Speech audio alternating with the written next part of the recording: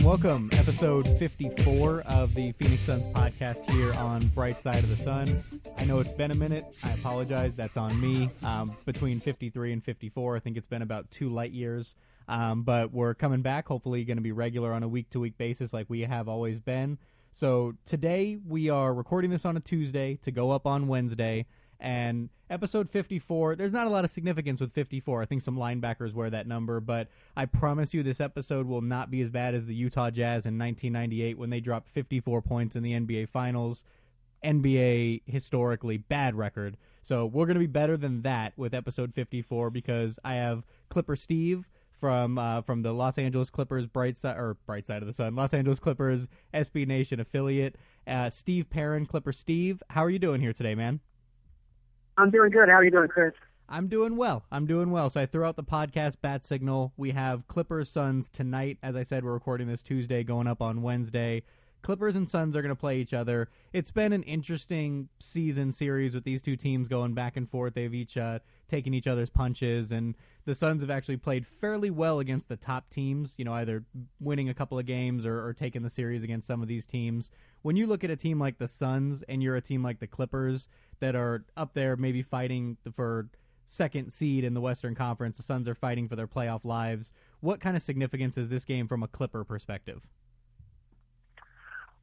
Well, the big question mark on this game is who exactly is going to play for the Clippers. There's 4 different rotation guys that didn't play last night or Monday night against the Timberwolves, and I doubt that they'll play. Maybe Jamal Crawford will play. I don't see Blake Griffin playing in this one, and I don't see Redick or Granger being back. I know Granger won't be.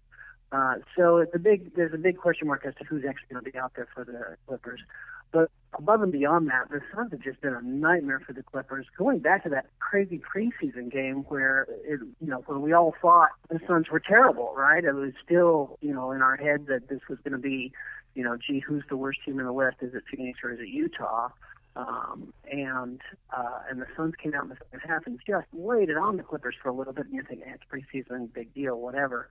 And then that's been kind of how it's gone during the 3 regular season games. I mean, through the first 2, I'd say the Suns outplayed the Clippers pretty thoroughly in 7 out of 8 quarters through the first 2 games, with the Clippers just having one great quarter that pulled out the second meeting, the last time they played in Phoenix.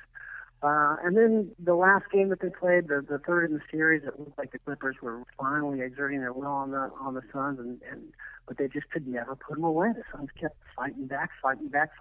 It's just, this is a team that really just has some sort of, zombie Walking Dead aspect. You think you killed them, and you got to go back for the brain shot one last time to make sure that they go away.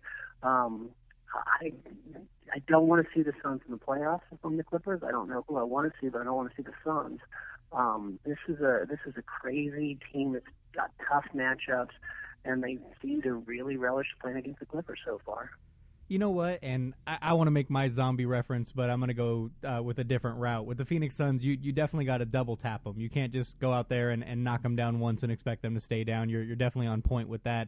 They have a certain level of toughness and resiliency to them. But then again, we've seen them lay some eggs out there. I mean, the game against the Lakers and, Goran Dragic with the little bit of the European disconnect with the English language. People are thinking he's ripping the team, where I think he was just kind of just being generally critical of the one performance.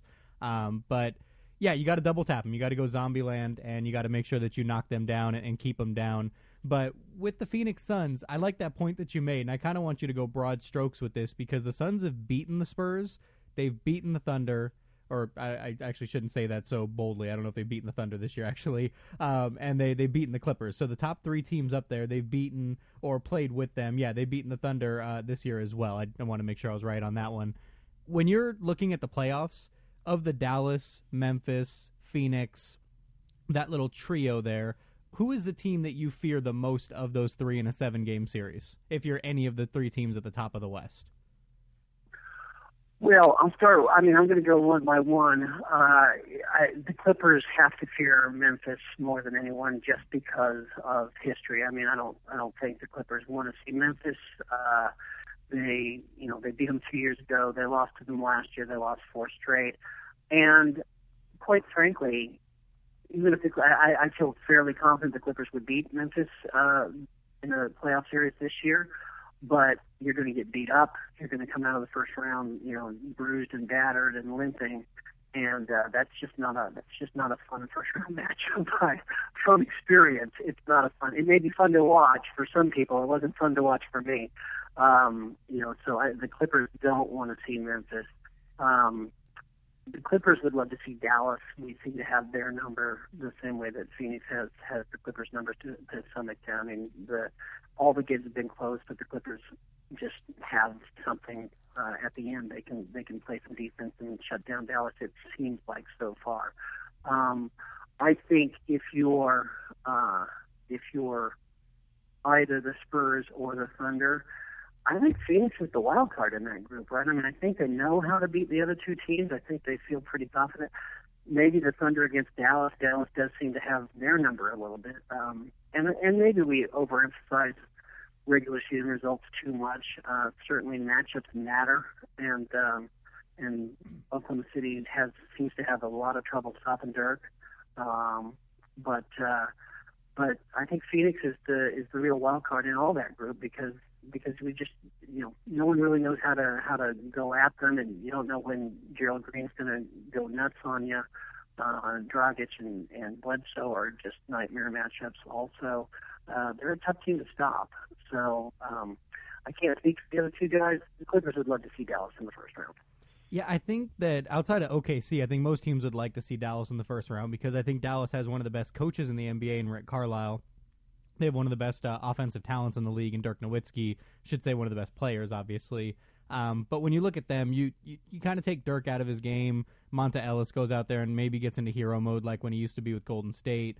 And it just feels like that's a team that's more beatable. It's kind of weird looking at them and seeing that they're 44-30 at this point in the standings when you think about it, go back to the beginning of the season, most people thought that the bottom 5 teams in the NBA in no particular order were going to be Philly, Phoenix, Boston, Dallas, and the Los Angeles Lakers.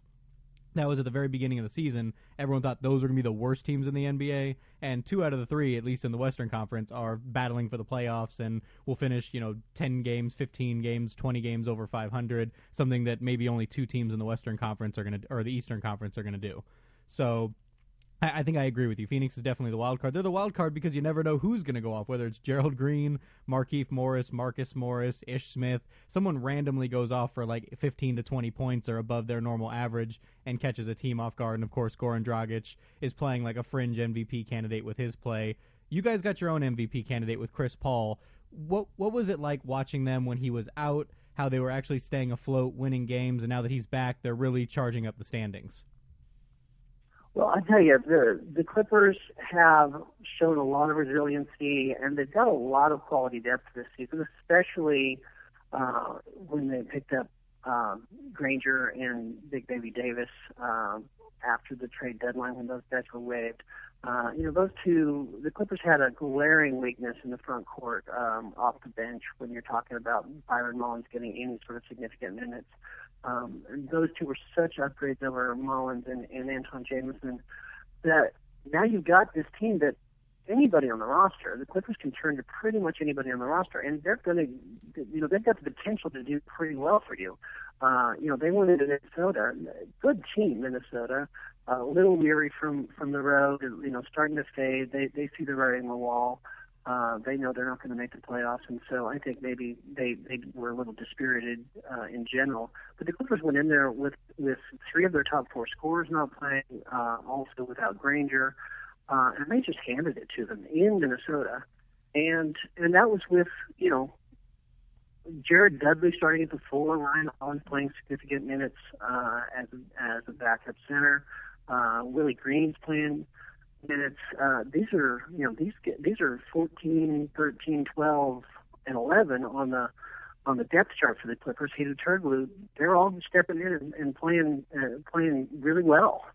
So this is a super deep team right now. When you're talking about, you can turn to Willie Green. You don't expect to see him at all in the playoffs. But if he needs to come off the bench and make a 3 for you, he can do it. Reggie Bullock's been an outstanding player for them when he's gotten on the score this year. They're thrilled with him in terms of where they got him in the draft, and they think he's going to be a really good player in this league. And if everybody's healthy, he's not playing. So this is a deep team, and they've shown some real resiliency while Paul was out. Darren Collison has just been just a terrific backup all the way around. Doc is now starting Collison at the 2 with Crawford and Reddick hurt. Even when Crawford's healthy, Doc has said, has decided he'd rather have Crawford off the bench in that accustomed 6-man role, and he's just starting this little backcourt with Paul and Collison, and saying, okay, he's given up 6 inches, 8 inches to a guy like Gerald Green, but we're not going to worry about that. We're going to play our best 2 guards, and we're going to go ahead and take it to you on the other end. And maybe you try to post up Gerald Green. That's not his game generally. We'll see what happens. And continuing a little further afield on this one, Josh, I wish Benny Del Negro had the same attitude last year and was willing to play Chris Paul and Eric Bledsoe together. It's just crazy that this incredibly talented guy was reduced to strictly a backup for the best point guard in the league when he should have been, probably second on the team in minutes at the guard position. That's in terms of backcourt players. There's no reason he should have been playing big minutes last year, and props to Doc for recognizing that you don't have to play a traditional 2 guard. You can play the guys that are going to get you production regardless of how they sort of look or what sort of role they would traditionally play. Yeah, it's pretty crazy when you think about the hypothetical that Goran Dragic and Eric Bledsoe are a phenomenal backcourt. Probably a top 5 backcourt in the NBA. I don't want to go over the top and say they're the best because, it's sliding a lot of other backcourts, but this is not a slight on Goran Dragic. He's having an insane season. I've called him a top 5 MVP candidate pretty much all year. But just to think of what it would look like with Chris Paul and Eric Bledsoe playing 60 to 82 games a year, starting together, the havoc they can put on teams in the backcourt, defensively, offensively, the things that they could do, because Chris Paul's unique skill set, and you see it with Goran Dragic. Those two can play together, and they found chemistry, and it is dynamite when they're on the court together. I'm just imagining it with Chris Paul, with Doc Rivers, and that creative mindset, all those shooters and athletes in L.A. That might be the best team in the West if it was Darren Collison flip-flopped with Eric Bledsoe. What do you think? Oh gosh, I mean, don't get me started. I may get emotional here. And Doc was, before the trade, Doc was saying that he saw absolutely no reason that you couldn't play Bledsoe and Paul together, but that's something that I said all last season. Bledsoe's a difference maker, and you want your difference makers on the court. A lot of people have a lot of problems with Vinny Del Negro. I didn't have too many complaints, really. I thought he did a pretty good job in a lot of ways, but that was a clear mistake that he didn't get Bledsoe more minutes. He just, that he was one of the difference makers. He was probably the third most impactful player on the team, and he didn't play the third most minutes, and he should have. There's just no excuse for not playing him more than he did.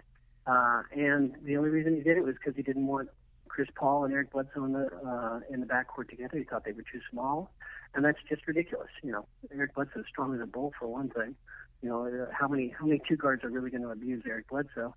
And by the way, Chris Paul has defended small forwards effectively this season. He's a little bulldog himself. He's a tenacious defender, very, very tough, and yeah, you're giving away some size, but you're going to get a lot back on the other end also, and you're going to wreak a lot of havoc with ball pressure. So I would have loved to have seen that Paul Bledsoe backcourt, no question about it. But Collison's been terrific, and when J.J. Redick actually played for the Clippers, he was a huge, huge factor, and hopefully he will be again too, stretching the floor. Yeah, definitely. And so I'm glad you mentioned the Eric Bledsoe trade, Jared Dudley. A lot of people, media members, they look at the trades with hindsight, and obviously the Indiana trade, we got the better of that trade, and all things considered, we got the better of the Clipper trade. early returns on Jared Dudley was that he was going to do things for them, bring a veteran presence, shoot the ball, defend, be a good quality teammate. It would all click. It would make sense. It would work out in L.A. He would probably agree it hasn't been his best year. He's probably struggled up and down, hasn't shot the ball very well. It hasn't been a great click all year. What is it now when you look back on it, less than 10 games to go in the season? What is the Jared Dudley assessment? How do you like him on the team? What's the fit been like for you guys? No, clearly it hasn't worked out the way that anybody anticipated and wanted, and Jared would be the first to say that as well. I mean, he hasn't shot the three ball as well as he has. He's shot incredibly well from the mid-range, but he hasn't shot the three ball as well as he had throughout the rest of his career, and that was something that they really wanted him to do. And you know full well that you look at Dudley and you think, well, he's not big enough to play the four, he's not quick enough to play the three, he's not very athletic, he's not a very good rebounder. He doesn't really look like he ought to be in the NBA in a lot of ways. And so he gets a lot done given his level of talent. He gets a lot done that, he's a lot better than you might anticipate. But I think everybody would agree that it's been a little bit disappointing. The Clippers have been better since Matt Barnes went into the starting lineup replacing Dudley. In hindsight, especially when you consider that the Suns turned around and flipped Caron Butler, it didn't even have to eat that contract. If you're looking at the trade originally and saying, oh, the Clippers got out of the final year of Butler's deal that they didn't want to pay, well, they could have. It looks now like they could have gotten out of that differently.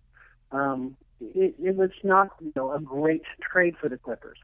But having said that, the lineup makes a ton of sense with Redick. Dudley is a pro's pro, and all you got to do is look at last night's game, where here's a guy that was supposed to be the starter all season, was supposed to be a major contributor, and has been benched. He's been out of the rotation, but starts as a stretch four last night, plays defense against Kevin Love, makes a bunch of shots. He came in and did his job last night. The guy's a pro. He's a good teammate, and if he ends up out of the rotation in the playoffs, if everybody else is healthy, he's not going to say, word one. He's not going to make a wave. He knows he hasn't played as well this season as he could have, and he's gonna be ready if he does get his chance in the playoffs, and hopefully he'll make some shots. I mean, that's the big problem this year with Jared, is that he just hasn't made shots. If he's hitting that jump shot, then he can be very, very effective. He's not a great on-ball defender. He doesn't have the quickness to stay in front of a lot of guys, but he's an incredible off-ball defender. He's always in the right position. He's always got his hands up. He's a great help defender, and in Doc Rivers' schemes, that's probably more important. So he's not going to be a wing stopper, but he's going to play his role in the defense, and he will always be ready to contribute. So, I think Jared's a good addition to the team, even if in retrospect it would have been good to get more out of that trade than the Clippers got. Yeah, and one point that I want to make, because I know it's easy to say the Clippers would be better if they had Eric Bledsoe because he's the better player of the two, right? I mean, that's the easy, lazy argument. But again, you can use hindsight, and you could say put Eric Bledsoe on that roster, and they're competing a little bit more than they are, and maybe they're ahead or neck and neck with like an Oklahoma City or San Antonio. But on the flip side of it, Darren Collison and J.J. Redick, where is their fit on the Clippers? And if Jared Dudley's here, Gerald Green and P.J. Tucker and Marcus Morris. So a lot of players have been able to kind of the trickle-down effect, that butterfly effect of how this trade affected Eric Bledsoe. He's going to get paid a lot of money in the summer, and how it's affected Gerald Green and Marcus Morris and P.J. Tucker's careers. Darren Collison, obviously, like you said, J.J. Redick was dynamite when he was on the court, but injuries have kind of kept him off it a little bit.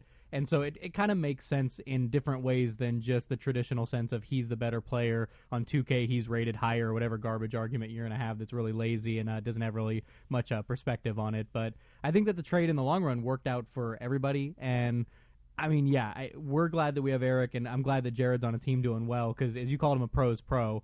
one of the better interviews, one of the most polite guys, friend of the podcast. He's been on here a couple of times. Real good guy in general, as well as just a good addition to any team. You could put him on any team, and he'll just find a way to fit because it just seems like that's his personality. And I mean, I've said before about Dudley. I think he's a better on a good team than he is on a bad team. Yeah. He's the kind of guy that you want on a good team. He could be the fifth starter on a really good team. That's what we thought he was going to be for the Clippers, and he could yet be. We'll see what happens going forward. We'll see what happens next year. He's a really good guy to have around. He's that glue guy type of guy, and on a bad team, on a team that's struggling, he's not the kind of guy that you're going to say you're going to give him the ball and say, "Here, go score some points for us." That's just not who he is. So he's been, we've said it enough. He's been a little disappointing, but I'm not gonna quibble on it too much. Yeah, I want you to go ahead and continue singing the praises of Reggie Bullock for like another 30 seconds because he's a guy that I had as not necessarily a lottery talent, but I felt like he was criminally falling in the NBA draft and kind of landing in the lap of the Clippers. Just, hey, let's give this team a long, athletic defender that can guard the 2 and the 3 and can be a knockdown three-point shooter. Let's let him just fall in the lap of the Clippers so Chris Paul can just get him easy buckets. Continue singing his praises for another 30 seconds to a minute and make me look smart. Well, I'm going to defer that just for a little bit and circle back and make one more point on Bledsoe, which is this. The Clippers didn't need a guy that was going to go into restricted free agency and be asking for a lot of money. They just weren't in a position to deal with that.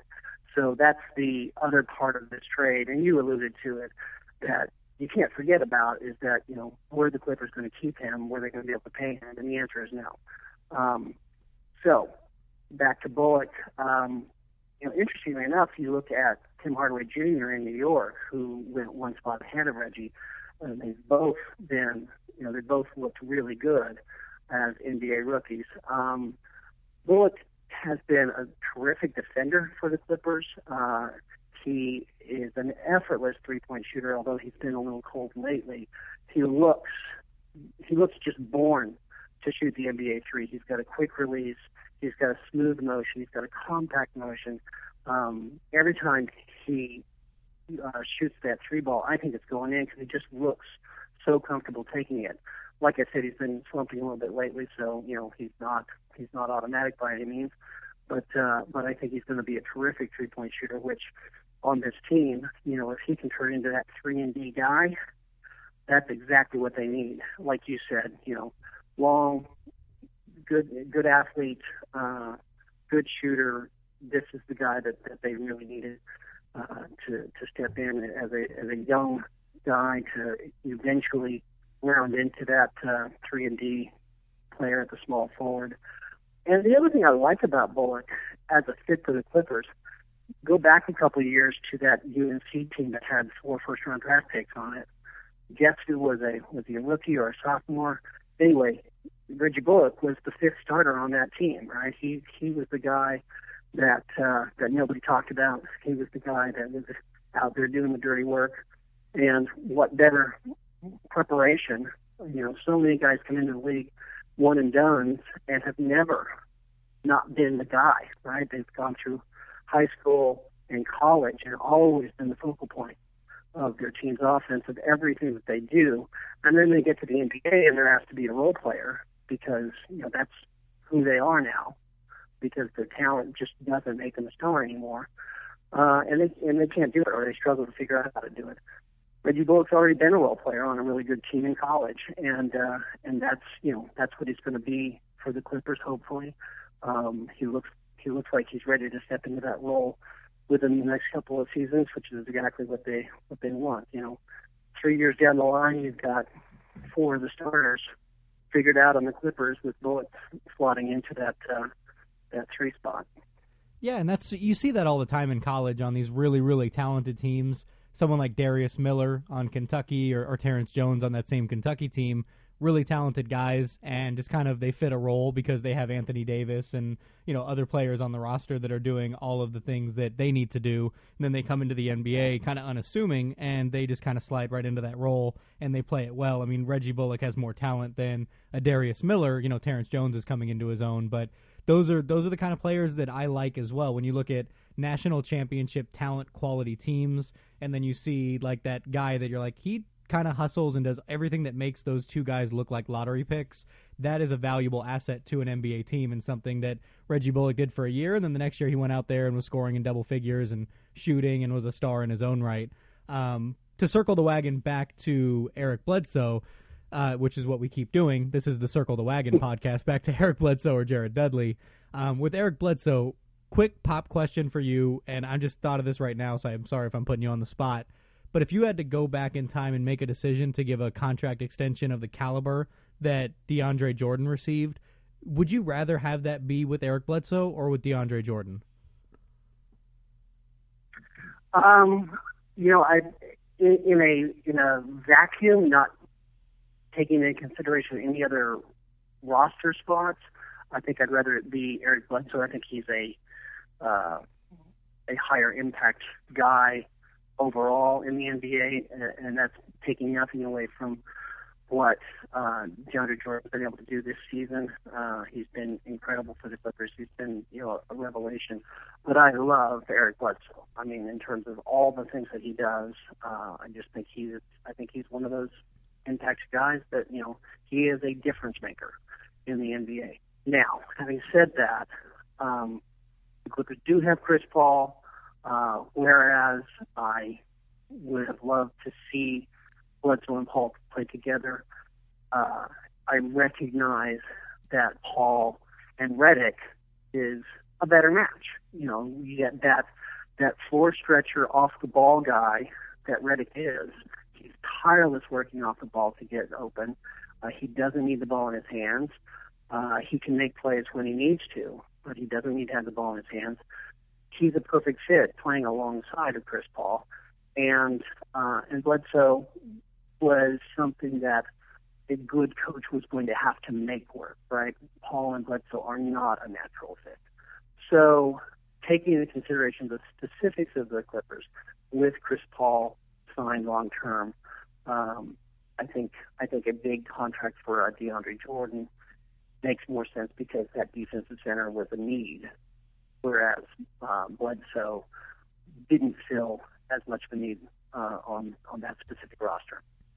Yeah, just the only reason why I asked that question is because I can picture in today's NBA, I can picture a game being closed by Chris Paul, Eric Bledsoe, Jamal Crawford, three-point shooter that can be a stretch four kind of, and Blake Griffin. You have no rim protection at all.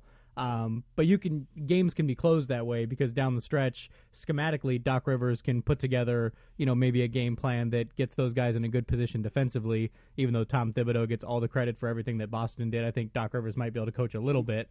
And then also you have the offensive potency of that group. It's a unique question because it'll never happen.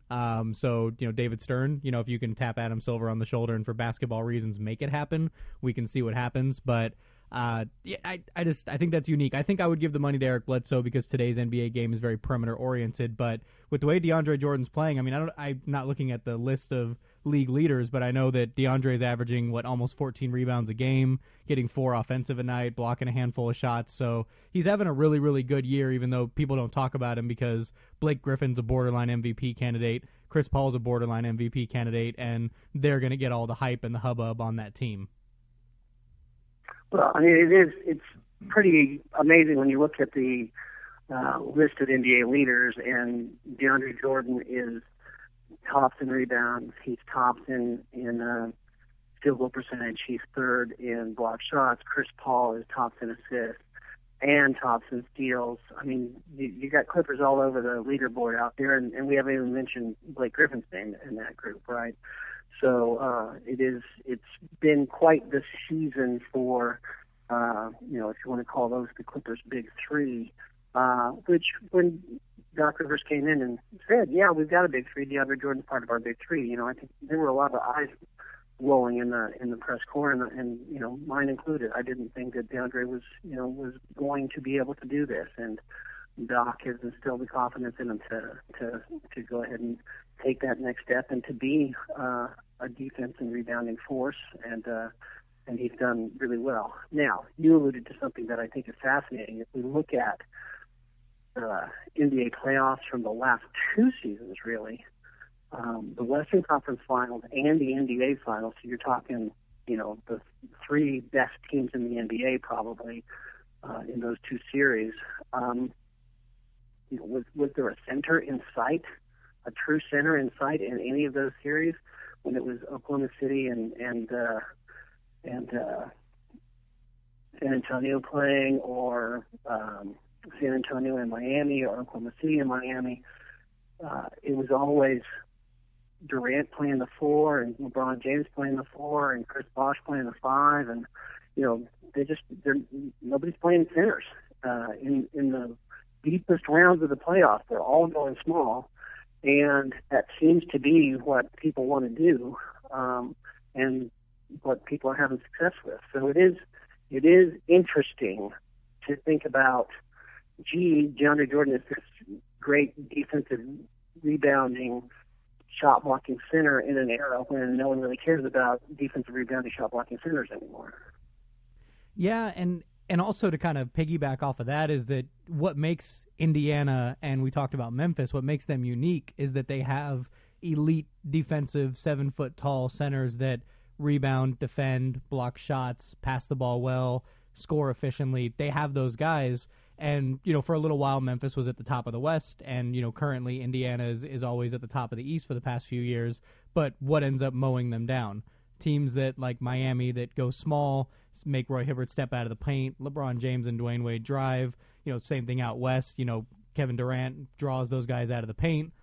Serge Ibaka draws them out of the paint. Russell Westbrook is able to go in there and drive. So the true center, I think, has become a situation where they are good for an 82-game season, but they're not as effective for a 7-game series, because a coach can go into an 82-game season and go, we have to win enough games to make the playoffs, but a coach goes into a playoff series and goes, I got to beat this team 4 times. Here are their 3 weaknesses. We're going to exploit them. We're going to beat them. And sometimes the elite true centers end up becoming a weakness in the playoffs, which sounds insane, I'm sure, out loud to the listeners, but go back and look at the history, as Steve alluded to. Those teams are very good in the regular season, but when the playoffs come, the LeBrons, the Kevin Durants, those guys are more effective at the 4. Those stretch shooting 4s are better at the 5, which is why I think Blake Griffin could survive at the 5 in a 7-game series. Yeah, no, I tend to agree based on recent results. I guess I don't really know that I feel comfortable saying why. The reasons that you gave seem as plausible as any. But it is also interesting to see with Indiana struggling a little bit right now, and with Memphis not having had a great season. They were looking like they were really back there for a while, and then they lost a couple of big games that you sort of expected them to win. Those are the two teams that sort of do play the old school NBA game, and right now they're sliding back a little bit. They're not looking as tough as they did, and so we're once again back to saying, maybe the NBA is changing enough that we shouldn't be as afraid of those guys as we are. But get into the playoffs and Hibbert and Gasol start wrecking havoc, we'll change our minds again, right? Exactly, right. This is a very knee-jerk environment that we live in and we work in. So question for you then, when you're looking at those kind of things. So Memphis and Indiana put their teams together because if you punch a team, and this is not a knock on the Clippers, I think they're getting a little tougher, but when you punch a team like the Clippers or the Warriors, even the Thunder, I guess maybe for a little bit people could probably make that argument. You can punch those soft, finesse offensive teams in the mouth. You're going to beat them in the playoffs. Going back to the 7-game series, we just got to beat you 4 times. We're going to do these 3 things. I think that's kind of what put together a Memphis team, or Detroit in the early 2000s, Indiana, San Antonio traditionally. They try to get tough to beat up on those soft teams that think they can go out there and run up the score. But then you get teams like Miami that go, hey, we're a scoring up and down finesse team. We can do that. but we can also punch you in the mouth and play defense as well because we have the best athletes in the world on our roster, which maybe that's the outlier. I don't know if the outlier is that the true centers aren't as effective anymore, or if the outlier is the Miami Heat are the outlier. They're the one uncommon that's going out there and kind of making us think that centers aren't real, whereas in a couple of years when that team is aged out of their peak and they're not winning championships anymore, the true centers will probably rise up again. I think it's probably the latter, and I'll go a step further and put Kevin Durant in the conversation also and say, agreed. This team, this league, this sport, it's a 5-man game, and one player can have such an impact on the outcome. And James and Durant are just in a whole different category than anybody else right now. I mean, it's not close. And you're not, I'm a guy who's writing about a team that has 2 of the other players that would be in the conversation, right? If you want to have a conversation about who's the 3rd best player in the NBA, we can make a case for Chris Paul. We can make a great case for Blake Griffin, but we can't even come close to making a case that they are that they are actual MVPs, because there are only 2 guys in that conversation. It's LeBron James and Kevin Durant, and they change everything. You can play however you want; it doesn't matter. I was predicting a real drop off for the Thunder this season. I thought the loss of Kevin Martin was important. I thought anybody who said Jeremy Lamb is ready to be a 6th man in the NBA is nuts. And guess what? I was right about Jeremy Lamb. But I was wrong about the Thunder because it doesn't matter, because Kevin Durant is that good. Russell Westbrook misses, 30 games, and they just keep winning because Kevin Durant is that good. He's just in a whole different stratosphere from anybody else other than that guy LeBron James. He's that good. So, they can play any style they want. They can do whatever they want. They can have, I don't think Scott Brooks is a particularly good coach. I don't think that's a very well-coached team. It doesn't matter. Kevin Durant's that good. Yeah, I mean, and here's Kevin Durant being that good. He's averaging 4 more points per game this year than he did last year. Right on point with the rebounds, 1 more full assist than last year, and he's still getting close to a steal and a half a game. The guy's shooting over 50% from the field as a guy that shoots the ball. You would think a lot, but very, very, very efficiently. He's not 60% LeBron James at the beginning of the year efficient, but over 50% from the field, 40 from 3. He's a guy that just, I think he's the MVP of the league. I'm going to put you on the spot. Who is your MVP of the league right now? And before I let you go, I'm going to again put you on the spot. What is your matchup in the NBA Finals? My MVP is Durant, and honestly, that's as much about giving the vote to somebody other than LeBron as anything else. Not that I have a vote, but I think that's what people will do. You can certainly make a case. It's not a difficult case to make at all that he's the guy, and I think most voters will say, yeah, if there's a viable alternative, let's go ahead and go with that other guy. Not to mention that the Thunder have a better record than the Heat this season, and that they've done it through a whole bunch of injuries. So I think Durant's the MVP this season. NBA Finals. I could have a more interesting conversation going with somebody else, and I could probably make a decent argument even. But how can you go against San Antonio and Miami right now?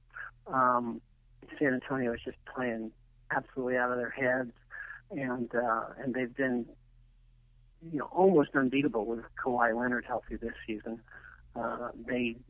Every time I predict that, or anybody predicts that they're too old to do it again, they just turn around and make us all look stupid and do it again. They just don't seem to be going anywhere. They get better, not older, and it's hard to pick anybody in the West over them. As good as the West is, and as good as the Clippers are, I think the Clippers do have a legitimate chance there, but it will depend on how healthy they are. And what, the simple fact is I don't know that we've seen the Clippers high end. Consider the fact that you haven't seen J.J. Redick and Danny Granger in the Clippers uniform at the same time yet. Granger is a significant addition to that roster, and Redick hasn't been healthy since they added him. The Clippers could have another year if everybody gets healthy for the playoffs. On the other side,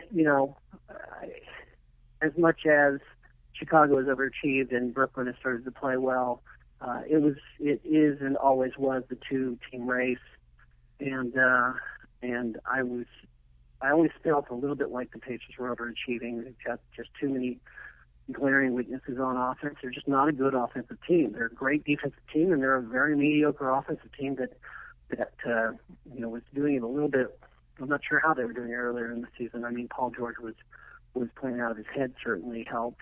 But they've got flaws. There's no question about that. And so I think it's going to come down to Miami in the playoffs. They've certainly not been anything close to unbeatable lately, but I think in the playoffs they'll be the class of the East pretty easily. So I've got a Heat Spurs rematch, and I think the Spurs take the championship again. Again for them, not second in a row, but again for them in the Tim Duncan era. So one little wrinkle that I'm going to throw in your notion of we always count out the Spurs and then they rise up and do it. I agree with that. We count out the Spurs and they rise up and do it, but then when we get confidence in the Spurs, they fall apart. I shouldn't say fall apart, but they lose to somebody in the playoffs, whether it's like the Thunder or, they win 23 games in a row going into including the playoffs, and they lose as well. So that ends up playing into it a little bit. We're very confident in the Spurs. We're now talking about them as the best team in the NBA. So hopefully that doesn't end up rearing its head, because I tell you, I would have paid pay-per-view dollars to see a Game 8 and a Game 9, Game 10, Game 11. That series could have gone to 21 if they really wanted to, and I think people would have paid pay-per-view money for that. And if we get that rematch again, I mean, any combination of Oklahoma City, Indiana, Miami, San Antonio, I think would create a fascinating NBA Finals. I think Miami is the team that the NBA wants in there for the ratings and the quality, obviously. But I think any combination of those four teams, I want whichever rematch we get. I want Oklahoma City, Miami, or I want San Antonio, Miami. It doesn't matter to me which rematch it is, but I want one of those rematches here for the NBA Finals. My MVP is Kevin Durant. Nothing to do with just picking someone different. All to do 100% with the fact that he is playing as the best player in the NBA. I think that, legitimately that he is the best player in the league right now with the way he's playing, numbers, team record, rising to the occasion, etc. So that was Clipper Steve Perrin over with Clippers blog on SBNation.com. Definitely go over there and check him out. Appreciate you jumping on, Steve, and we'll be back next week with the episode 55, the last episode of the regular season for the Phoenix Suns podcast here on Bright Side of the Sun. Ran a little bit long, so that way we can make up for not being there all the time for you guys. And thanks for listening. Share, tell a friend, and we'll be back next week.